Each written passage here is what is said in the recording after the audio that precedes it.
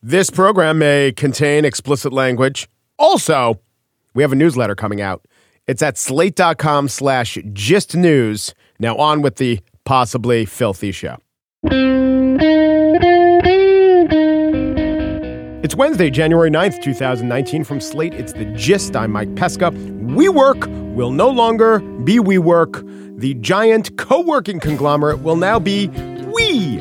Just We. Which was great news to diminutive Irishmen everywhere. Oh, no, you don't, Danny. I want to get into the Irish accent. Fancy a wee place to rest your feet within the gig economy? We've got a wee cold brew machine. Can give you a trifle of the caffeine buzz. So WeWork loses the work. The Facebook lost the. Dunkin' Donuts lost the donuts. Kentucky Fried Chicken lost the Kentucky Fried Hicken. It seems the dream of all brands is to become so big and omnipresent that you could just drop most of your name and we'd still know. And it's not just a recent trend, the National Biscuit Company, that was Nabisco, but we have gone further than ever before. This week, it was announced that MasterCard would no longer be MasterCard. And, it's not even going to be MC because Scat Cat has that moniker locked down. MasterCard will just be the logo. That Venn diagram, the mashing together of the yellow and the reddish circles, that has been their symbol. And now their symbol is their soul. And what is the resulting red and yellow mashup? What is in the middle of that Venn diagram? Just a splotch of orange. How appropriate in the Trump world. But if you think MasterCard has achieved the pinnacle of branding by not just dropping last names or eschewing the words or existing in a post-text form, there are other steps that we could take this. For one, the MasterCard logo, like the Target logo, is still known as the MasterCard logo and the Target logo. You look at that and you say the old name of the brand that they want to get away from. Not so with Nike. That is just called the swoosh. So I predict soon the swoosh will drop the S and be the whoosh. But not really the whoosh. It will just be this faint, whispery sound that is evoked whenever a bunch of bicyclists wearing Nike breeze by. Whoosh. The whoosh will be any whisper or any breeze or any tingling of the skin by a displacement of air. Whoosh. Can you feel it? Our branding work is done. On the show today, I spiel about the empty statements from our leaders broadcast to all of the TVs yesterday and the equally consequential statements that were covered on maybe C-SPAN 2 today. But first, her essay on millennial burnout struck a chord, a discordant chord. I didn't know so many people could hear in that register, that kind of chord. But in this interview, which is the first broadcast or podcast or Meerkat or Snapchat interview with BuzzFeed's Anne Helen Petersen, we discuss how never getting to the bottom of that to-do list isn't a personal failing necessarily. It might be more of a societal or even a generational one.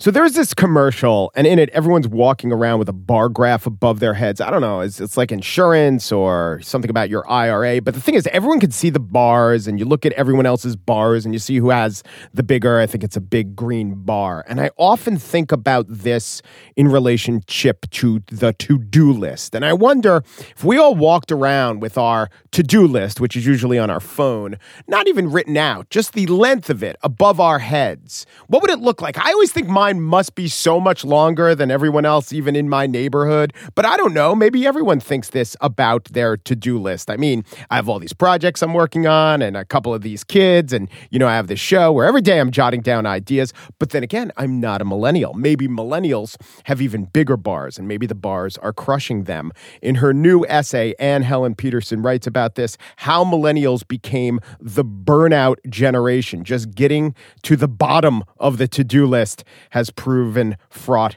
Hello, Anne. How are you? Thanks for coming on. I'm doing great.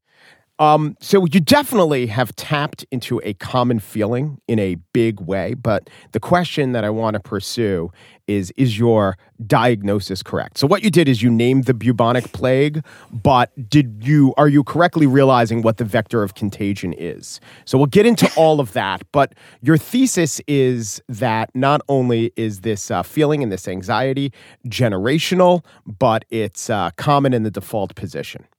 Yeah, that's my thesis. I think that I think that generations are smudgy, like I don't think that if you were born in 1980 instead of 1981, that somehow these things are not afflicting you.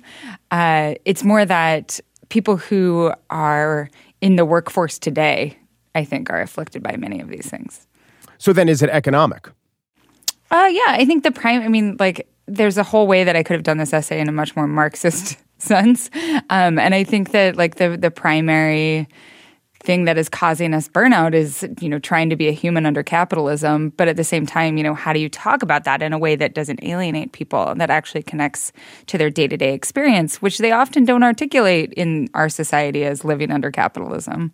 A lot of the things that millennials have been taught is, if you can self-optimize, if you can make yourself even more efficient, then you will get a great job that you're passionate about. Like you will find happiness. But the thing with self-optimization is that instead of, getting better jobs with better benefits as we do more work, it's actually that the jobs and the security of those jobs and the ability to retire, like everything that we associate with stability, economic stability, that's increasingly difficult to find. Right. So there's a catchphrase there, self-actualization, and there's an acknowledgement of a feeling. But maybe the diagnosis is just this. The median American born in the 1980s, right in the middle of millennialism, had family wealth that's 34% below what earlier generations held at the same age. And that's according to the Federal Reserve Bank. So all of this and what you're talking about are the symptoms, perhaps, of such a basic fundamental fact. Yes. Millennials, most of us entered the job market during the economic downturn. So for us, we're like, oh, the recovery is in full swing. Why am I still... I'm supposed to be an adult now. Like I'm in my mid-30s. Where is my 401k savings? Where is my mortgage? Where I'm supposed to be having kids now. But if you haven't reached that point, if you're essentially now reaching the point that previous generations, many of them had upon graduation, then you feel that incredible stunting and then that incredible shame at not having what your parents had at that age. And so that's everything from, when we talk about generational wealth, I think that's an abstract concept to some people. Like they're like, of course I'm not inheriting money from my parents yet. It's more like, okay, so my parents couldn't pay for college, so I took out a ton of loans.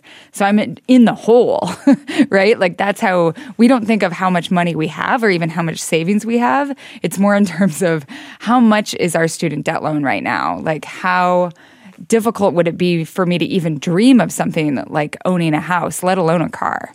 Yeah. Okay, so this is all true. This is the background condition. People, especially within the age cohort that you are in, experience it acutely.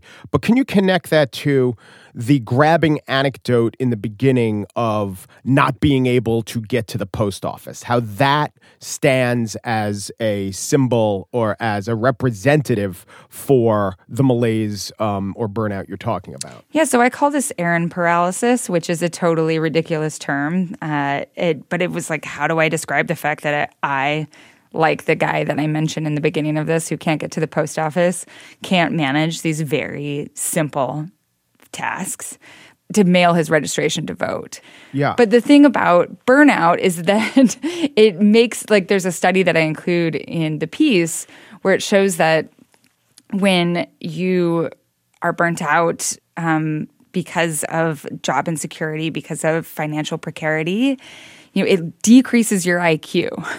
So what this does is basically makes you make stupid decisions. Mm-hmm. And so things like not being able to get your act together to go register to vote, those are a symptom of burnout. That doesn't mean that I'm excusing it. It's more, this is the whole thing about the article. None of it is like, it's okay that you can't get your shit together. It's more, oh, here's why. Like, yeah. If you can name this, then you can see it.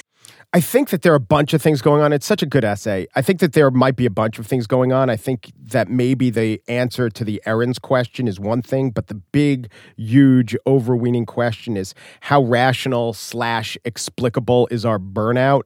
And then that leads to the questions, does the solution lie within ourselves, how we self-conceptualize this condition, or does it lie within society?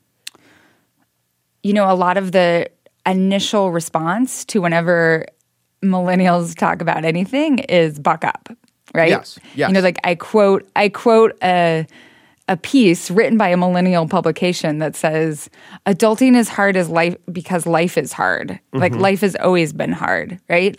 Like this is something that people who advocate for things like universal income or, what's going to happen with increased automation? Like, are we going to have...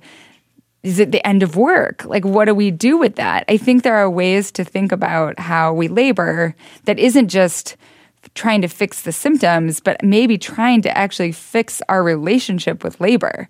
And that means not just addressing labor, of course, but also addressing systemic racism and all of these other factors, which is a huge thing. And there are people who have rejected the fact that there's even mention of until we overthrow the capitalist system at the end. They're like, I was on board with this essay until she mentioned capitalism, right? And to me, that's an incredible misread of the essay because I do think that capitalism is at the root of this problem. Yeah, it's our relationship to capitalism, and it's not that we haven't had capitalism. So you're saying it's an example of both can be true, both that the grinding gears of capitalism as its experience makes us feel this way, but also there are things that the person can do apart from upending the system that can be useful. Well, I think think about Marxism, right? Like, it's all about the laborer experiencing this alienation from labor, right? There's still the personal, but it leads to systemic change. Like, you have to think of it as a system in order to do anything about it because the single individual can experience it and acknowledge it, but they cannot change it by themselves, which is why something like Lean In, which is all about how do I change my personal behavior or any sort of how-to or here's how you fix your own burnout. Of course, you can acknowledge it, but it's not going to change. The symptoms are not going to go away until the structures change.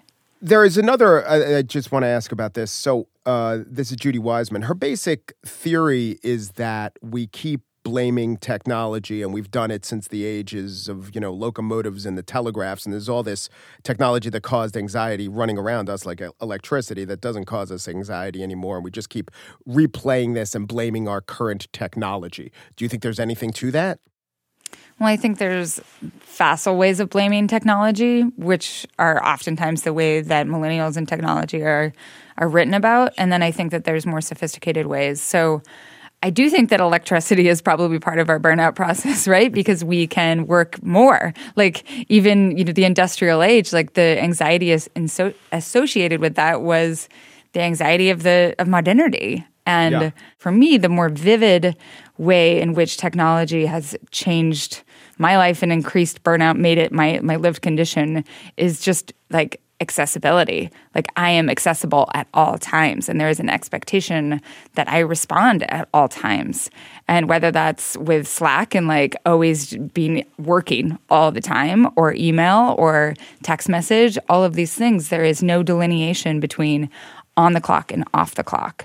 And I'm also thinking about the idea of burnout and electricity. Now, burnout, if it's a light bulb, means you can't use it again, whereas burnout with pre-electric forms of light, like a candle, meant that you can at least reignite the wick. That's true. That's a good analogy. I don't know where to go with that. No, but, yeah. You need another candle, though, if the candle burns all the way down. I think we should end with an Elton John lyric or something. I don't know. Okay. How much less burnout do you think we'd be feeling if Hillary Clinton were president? A lot. Really? A lot. Oh. Yeah, absolutely. And I argue with people, or I argued actually with our editor-in-chief about this because he thinks that that Trump especially for reporters, that like reporters have always thrown themselves into their work. But I think that Trump specifically, like for my burnout personally, has exacerbated it. And I think has exacerbated a lot of other reporters and just people's lives. So, if we're talking about precarity, right? Yeah. Many people's lives have become much more precarious and much more destabilized because of the Trump administration. And I mean that both in terms of like immigration status, but also just like, what is he going to do this morning? Just that not knowing. Yeah. And that takes an emotional toll. I mean, what if there were, I don't know, if such a person exists, the Trump voting, MAGA hat wearing millennial who maybe isn't a total freaking monster, okay? Or at least has the thing where they have the generational, they don't have the generational wealth, they're tethered to their phones, they have all the other things, but then Trump won. How much less burnout are they feeling? I don't know if it's a whole lot less. They probably feel burnt out because they think the caravan is real. Or the caravan is real, but they think the caravan's real and coming for us.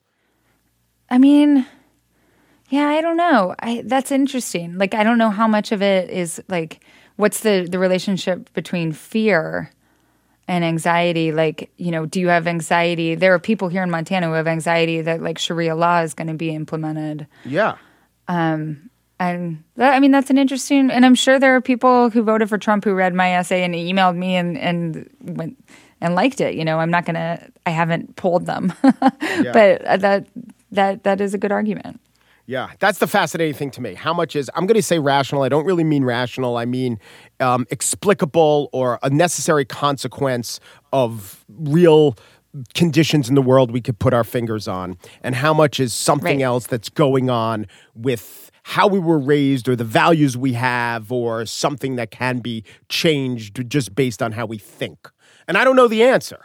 Yeah, I mean, I have friends who are LGBT who are like, of course I should feel anxiety that something is going to change in my life or that I'm not going to be able to get married or that my kid, like my parent, like my legal guardianship of my kids is going to change because, it's only happened thus far for like trans people in the military, but that doesn't mean that it couldn't happen for me. And so, like, how do you argue with that? Yeah. We don't and also like just an anxiety over the fact that like Trump does seem to be very unstable. So there is no way to predict what he might tweet about and try to, change policy wise. I want to challenge that a little bit. I mean, I don't like to admit it, and you're right, but isn't that not dealing with immigration status? Okay, putting that aside. But just in terms of actual empirical data, aren't many more people in a better place just looking at the job figures under the Trump administration? That's not even the question I asked. The question I want to ask is that more of a function of perception than reality, given, say, the fact that the job figures show that so many more people are employed than were when he took office? Well, this is one of those things that I think millennials will say, here is how we're gaslit into thinking like you should be happy. The job figures are good, right? But those job figures don't measure job stability. It's employment, but it doesn't show, okay, how many people are cobbling together 3 gigs and a side gig, right? How many people are still struggling to have health insurance under these job figures that are showing the economy is robust? Even something like, the stock market has changed significantly in the last month, but something like that, when you say, oh, look at those economic markers, like look at what the stock market did this year. Who is benefiting from the stock market? It's certainly not millennials for the most part. So I think that that's one of those things that like, you feel burnout because everything around you is telling you, like, you have it good, you have it great. And you're like, I don't feel that way. Anne Helen Petersen is the author of How Millennials Became the Burnout Generation. And she covers politics and so much more from her base in Montana. She does it all for BuzzFeed News. Thank you, Anne. Thank you. This is a pleasure.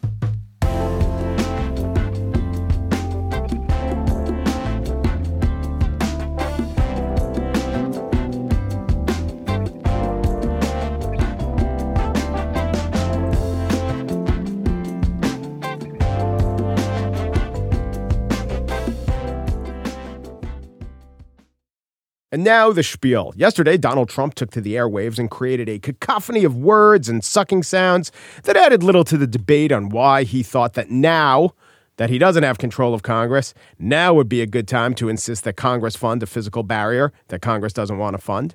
It didn't seem to be a compelling argument. It didn't seem to me to have properties that would compel even voters who are more likely than I to be compelled by the arguments that Trump offered in between wheezes. Ross Douthat of the New York Times writes, the people who didn't want television networks to cede a primetime hour last night, or as it turned out, a primetime 10 minutes to the president of the U.S., were implicitly giving Donald Trump a credit he does not deserve. There is a kind of silver-tongued orator who could persuade in any situation, who is legitimately dangerous when given a rostrum or a soapbox or a primetime speech. But that is not our president. His rhetoric is a bludgeon. Actually, I was opposed to the networks granting him the forum, not on the basis of his skills as a speaker, but on the basis of the veracity he has shown as a public figure. I wasn't worried that if broadcast networks gave Trump the platform, he'd advance himself. I thought he'd use it to debase them. But that other part of the argument, that's pretty common, and it seems like common sense to say that Trump only uses rhetoric as a bludgeon, as a blunderbuss that can only convince dunderheads. I've learned to not make that argument. I will tell you often when I think his arguments go nowhere, but my skills at predicting how these arguments will land to the crowds where they seem to have landed before, I'm out of that game. I'm not saying that it will move the needle in this debate. I mean, it really was nothing new as an argument, but I'm not sure how appealing it will make Trump seem to the people he wishes to appeal to. I think that there is something to be said that even when he seems like a foolish, doddering, dissolute president, he still seems like a president. And most of the time, he doesn't. So anything he does that makes him seem the least bit presidential could be helpful. Again, I'm out of the prediction game. I will say there was one way in which the speech did help Trump, and it's that it took away all the attention from the other predictably horrible news going on related to the Mueller investigation. Manafort leaking to the Russians, and that Trump Tower lawyer, Natalia Veselnitskaya, she was charged with aiding in money laundering. So yeah, it doesn't seem that Trump helped himself much because I haven't been persuaded that there is a way that Trump could say or do anything that helps himself. I have a feeling that Trump will cave, the government will come back to work, and then he'll use some version maybe of emergency powers to build some version of a barrier, and then he'll lie and say he won. And this is the one case where that allergy he has to the truth, where always lying, makes me a little bit hopeful. It gives him an out. No one's saying, well, if Donald Trump gives in to Pelosi and Schumer, I mean, it'll be clear that he contradicted himself. I mean, what would happen if Trump contradicted himself? Yes, Trump always contradicts himself. He colludes multitudes. The most important thing to know and remember about what Trump wants out of this whole deal is that the Trump 2020 campaign is registered under the website keptpromises.com. Their theme is promises kept. If I asked you what's the biggest promise he made, it's that there will be a wall and Mexico will pay for it. Well, he's not going to get Mexico to pay for it, but he's already unveiled what the lie will be to cover for that. But the there will be a wall part, I can't imagine him campaigning under promiseskept.com without some version of some wall. Now, today, Trump met with Chuck and Nancy, and it did not go well. The Senate Minority Leader, Chuck Schumer, said that Trump was in a less than bargaining mood. He asked Speaker Pelosi, will you agree to my wall? She said no. And he just got up and said, then we have nothing to discuss, and he just walked out. And Trump seemed to agree that he didn't like the answer he got, and he walked out of the meeting tweeting, I left a meeting with Chuck and Nancy, a total waste of time. I asked, what is going to happen in 30 days if I quickly open things up? Are you going to approve border security, which includes a wall or steel barrier? Nancy said no. I said bye-bye, nothing else works. So all sides seem to agree. Trump got a no, and he shut the meeting down. Not all sides. Because Republican Representative Mark Meadows was at the White House saying it was nothing like what the Democrats just said, even though what the Democrats just said was pretty much exactly how the president himself described it. In fact, the Democrats forgot a key detail. See if you could pick it up here. When we entered the room, the president, again, calling all the leaders together to solve this problem. He even brought a little candy for everybody. He started off talking a little bit about wanting to get this solved. He even spoke last night saying in 45 minutes, he says, but I think we could do it in 10. See, if they just agreed with him, it would be over quickly. Wouldn't that be easy? And the candy. Oh, yes, the candy. How's that for sweetening the deal? Maybe the president was subtly suggesting that he'll reopen the government and then they'll build a wall and we'll memorialize that agreement with a now and later. Pelosi countered with an airhead and Trump got good and plenty mad. They'd hit a Sour Patch. Kids, Schumer interjected. How about some kisses and we make up? No, Chuckles, yelled Trump. You goober, said Schumer. The American people will say you skittled the deal. But her fingers are all over it, he moaned.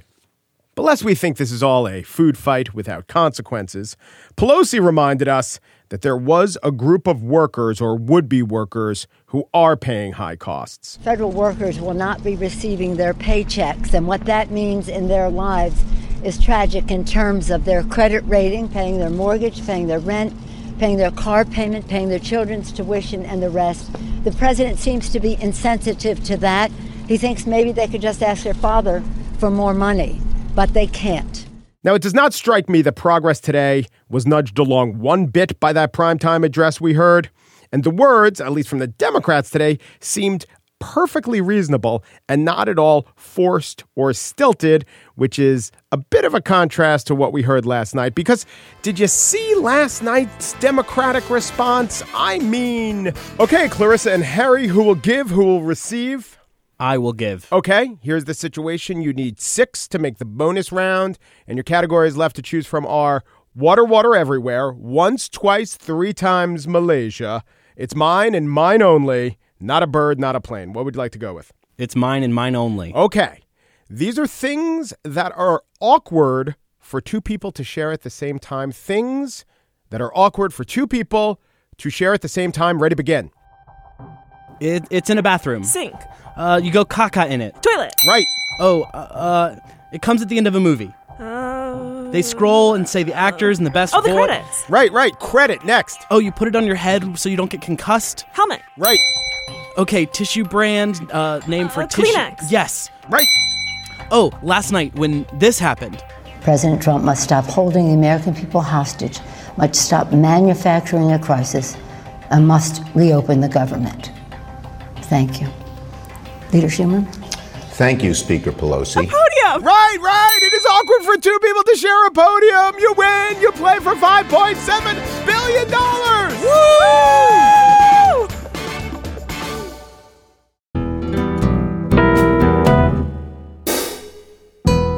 And that's it for today's show. Hey, do you know about our live show Saturday at Union Hall? Get tickets at unionhallny.com. It's called Subdue the Guru, a chance for you as an audience member to challenge in trivia the following gist guests and gurus. Jody Avirgan, Robert Smith, Chris Malamphy, Dana Stevens, Brooke Gladstone. I've even left off a couple. You get to face off against them and prove your smarts. Daniel Schrader and Pierre Bien-Aimé produced The Gist. They have changed their names to D. Schray and PB365. TJ Raphael, senior producer of Slate Podcasts, has dropped the TJ and the Raphael and the senior producer and the Slate Podcast, and she has now branded herself as Of. Thanks to Asia Huggett, who correctly guessed toilet on the second try. The Gist, now just Gist, going to one day shorten it to just Is. We will say this is, which might get us flagged by any terrorist monitoring sites that only consider transcriptions. Peru, de Peru, du Peru, and thanks for listening. Thank you for arguing with me. It's really helpful for me to, think through some of these things that my millennial editors, they see it very clearly, but it's good for me.